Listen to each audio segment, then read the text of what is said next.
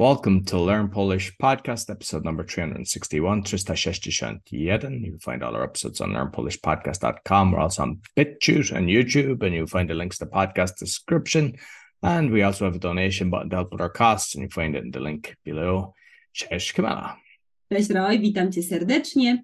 Witamy wszystkich studentów i zapraszamy do kolejnego wakacyjnego podcastu. Pamiętacie, że mamy cykl wakacyjnych podcastów, gdzie lubicie spędzać wakacje. To jest wakacje miesiąca, tak? Miesiąc, tak, dotyczący wakacji. Mieliśmy już podcast Wakacje na wsi, podcast Wakacje nad jeziorem, wakacje w mieście, tak? Tak. I wakacje w górach. Nie, nad morzem jeszcze nie było, nad morzem będzie, tak? Dobrze, dzisiaj wakacje w górach. Taki pomysł, jeżeli nie macie planów na wakacje, możecie spędzić wakacje w górach. Góry to znaczy? Mountains. I wakacje w górach to znaczy holidays in mountains. Okej, Roy, co myślisz o wakacjach w górach? Czy to jest dla Ciebie dobry pomysł? Czy lubisz góry? A może jednak nie? Nie, jest ładnie. Jest ładnie, w górach jest ładnie, jest pięknie, jest blisko natura.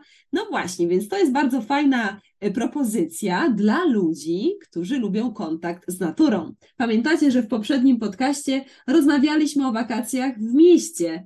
Tam nie ma natury, prawda? Są tylko parki, kilka drzew, ale za to mogliście zwiedzać miasto, oglądać zabytki. Mam nadzieję, że pamiętacie te nowe słowa, że nauczyliście się. No właśnie, a wakacje w górach. Tutaj raczej nie będzie Starego Miasta, nie będzie zabytków, nie będzie dużo architektury, nie będzie dużo muzeów, ale będą inne rzeczy. Góry, mountains. Fotografia numer 2. Gdzie możemy spać w górach? Bardzo popularne miejsce to pensjonat albo schronisko górskie. Tutaj możemy wynająć pokój. It's like a mountain house. I know it as a pensionat as well. Yeah.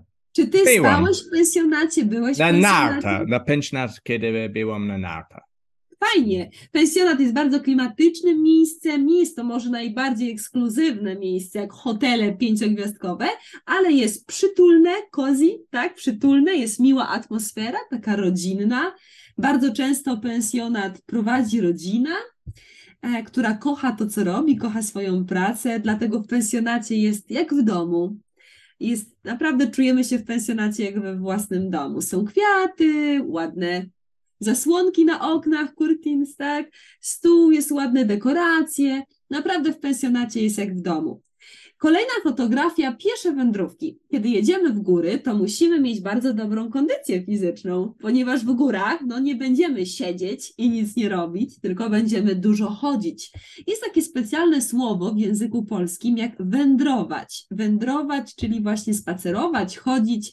I tutaj na fotografii numer 3 mamy piesze wędrówki. Trail, yeah?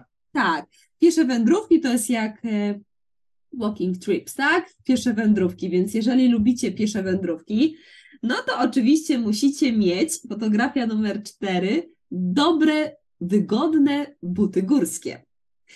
Znam osobę, która pojechała w góry i miała sandały i będzie była bardzo boli stopy. Tak, sandały nie są dobre. Ta osoba była zła, te sandały się popsuły i ta osoba później szła bez butów, dlatego to nie jest dobra opcja, żeby jechać w góry bez dobrych butów górskich, ponieważ kiedy dużo chodzimy, potrzebujemy mieć profesjonalne, dobre buty. Buty, inaczej obuwie, to są synonimy. Buty, obuwie to jest shoes.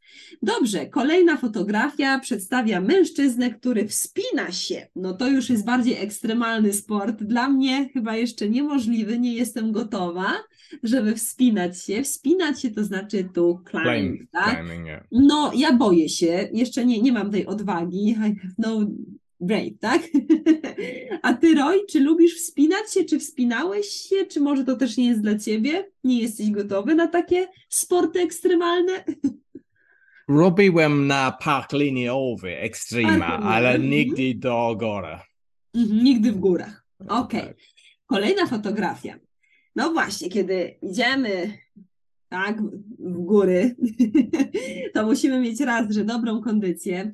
I ta droga jest czasami ciężka, nie mamy już siły, energii, czasami jesteśmy już podirytowani, ale na końcu czeka na nas sukces, tak?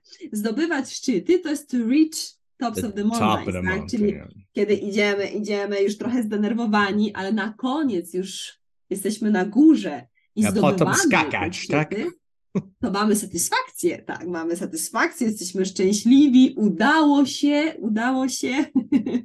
zdobyłem szczyt. Dobrze, bardzo fajną opcją w górach, ciekawą, interesującą, szczególnie dla dzieci, jest przejażdżka kolejką linową. I też to jest dobre dla osób, które właśnie może mają problemy ze zdrowiem i nie mają takiej dobrej kondycji, żeby kilka godzin wchodzić, tak, pod górę. To jest to łatwiejsza alternatywa, że możemy wjechać kolejką Like linową normalne w górę, ski tak? lifts, yeah. Przejażdżka kolejką. Okej.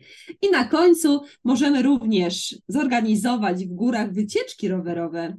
Bardzo Cycling tanie trip. są rowery, tak? Kiedy chcemy wynająć rower w górach, to naprawdę chyba 30 zł za cały dzień i możemy jechać na cały dzień na wycieczkę rowerową. Myślę, że to też jest super ciekawa opcja. No, dla osób, które mają profesjonalne rowery i świetną kondycję fizyczną, dobrą opcją jest też, wiesz, jechanie na rowerze pod górę. Nie wiem, czy widziałeś kiedyś, ale często można spotkać rowerzystów w górach.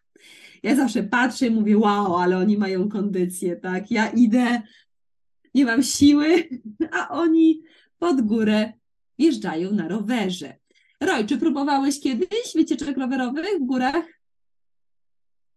Nie na górach, ale na las byłem. W lesie, in forest, Tak. wycieczki rowerowe w lesie.